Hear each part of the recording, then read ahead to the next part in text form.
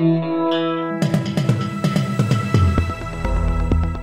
listening to the Batuta Advocate's weekly news wrap on Desert Rock FM 96.5. Welcome back to the weekly Batuta Advocate Bulletin, the weekly bulletin that we bring you every week. Comes out weekly Every week. My name's Clancy Overall. I'm joined here by Wendell Hussey and Effie Bateman, and there's been a bit going on in the world. Obviously, there was the story of the redacted who's been accused of redacted over at least 40 years of redacted. We all thought that the redacted would come out sooner, but redacted is obviously protected by a lot of people, like redacted and redacted. I mean, it was bombshell to me. I had absolutely no idea that redacted was accused of doing the things that he was accused of. I actually had no idea. It's the first I heard of it.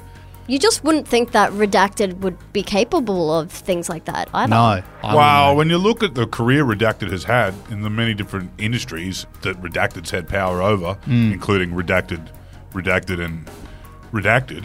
Yeah. I mean, there's had a lot of access to redacted. Biggest red flag was musical theatre. That should have been redacted. It really does make you think. Maybe the Fourth Estate, aka journalism, and redacted, and the redacted figures are maybe a little too close to each other. I don't know. Well, you could argue that different media companies and media owners like redacted and redacted, it's in their best interest to make sure things like what's obviously happening now with redacted don't come out because they've kind of sat on their hands a lot over the last 20, 30 years when it comes to media, and media now makes a lot more money not through traditional forms of reporting. It's actually, people like redacted make a lot more money if they are closer with private business and the friends of private business like redacted. Well, I think that's the other thing. You just touched on media there. The greatest shame for me with this coming out this week is I think it's overshadowed the Fitzroy Garage Party winning the greatest video of the year at the TikTok Awards. Yep. You know what I mean? Their name went up in lights on Wednesday night, I believe, and it was kind of just reward for them for what they did and what they achieved, and then immediately on Thursday morning, Redacted comes out. With the accusations against Redacted. Yeah. Well, the thing about TikTok is that it's probably eating away at the traditional media in this country. So this will probably be the last year, those kind of milestones are overshadowed by traditional media figures or the demise of traditional media figures like Redacted. Let's hope so. Now, we'll kick off the news bulletin with a national story, and the government has revealed plans to ban vapes for the fourth time, proving just how goddamn hard they are to quit. Yes, proving that they are just like us. The federal government is giving the vaping ban another go, and they really mean it this time, like swear to God. For uncool people, vapes or e-cigarettes are a hookah the size of a pen that produce a nicotine-rich vapor that, when inhaled, sends a tingling tremble down your body that helps everything just fuck off for a moment. Now, 2 governments into the war on vapes, new legislation going through Parliament will mean steep fines and even prison sentences for vape importers as they attempt at their 4th piece of legislation to make vapes even more illegal than they are now. We'll see if it's 4th time lucky, I guess. I look forward to the war on vapes debuting on Triple J in a couple of years' time. Moving on to a story from the music world, and the nation's ageing emos have confirmed that they're now in their picnic blanket concert era. Yes, in humbling news for anyone who used to go to Soundwave, mosh pits are smaller and picnic blankets are in. This news comes as former Kerrang readers across the nation have been spotted over the last several months enjoying screamo tunes from the comfort of a Kmart picnic rug paired with a nice $14 glass of festival wine. With acts like Paramore, Evanescence and the Good Things Festival having just played on outdoor stages across the land, promoters have told The Advocate they've been forced to change concert layouts to meet the needs of ageing fans whose needs can't take 10-hour stints jumping around anymore. As one festival organiser said, most of the psycho blokes that used to climb some stage rigging to backflip into the crowd have really mellowed out. Some now just stand by the trees and watch on, nodding casually.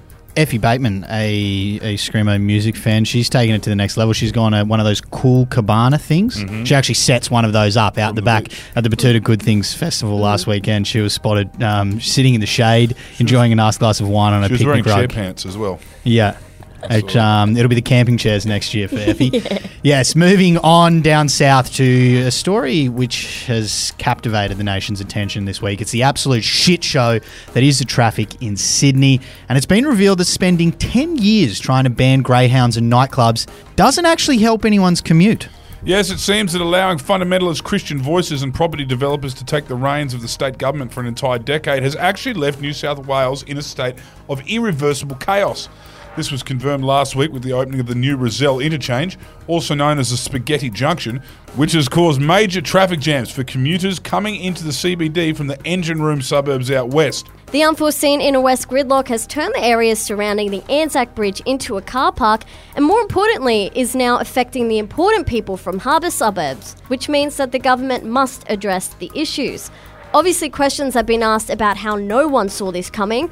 However, the New South Wales government have come out to defend themselves, saying that none of these problems could ever have been identified until the interchange was officially opened, because they have spent the last 10 years focusing all of their political capital and energy on restricting the weekend's activities of young people and punters. Finishing up with some local news now, and a Caravaner has prepared to drive slightly above the speed limit just as the overtaking lane approaches. It's a common occurrence on local roads, and the culprit this time around was Wallace Goink from Batuta Ponds. The old man wearing a crushable leather hat has confirmed that he's always prepared to drive slightly above the speed limit whenever there's an overtaking lane coming up, because simply he just doesn't want anyone to get past him. That kind of behaviour does often lead to people driving erratically, which when asked about it, Wallace said this: "Oh Christ, we had a young man overtake us this morning and throw the battery out of a dolphin torch at us as he hooned past.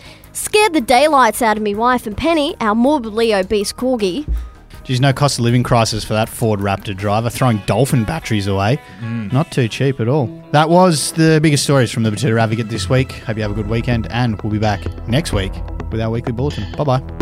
See you later.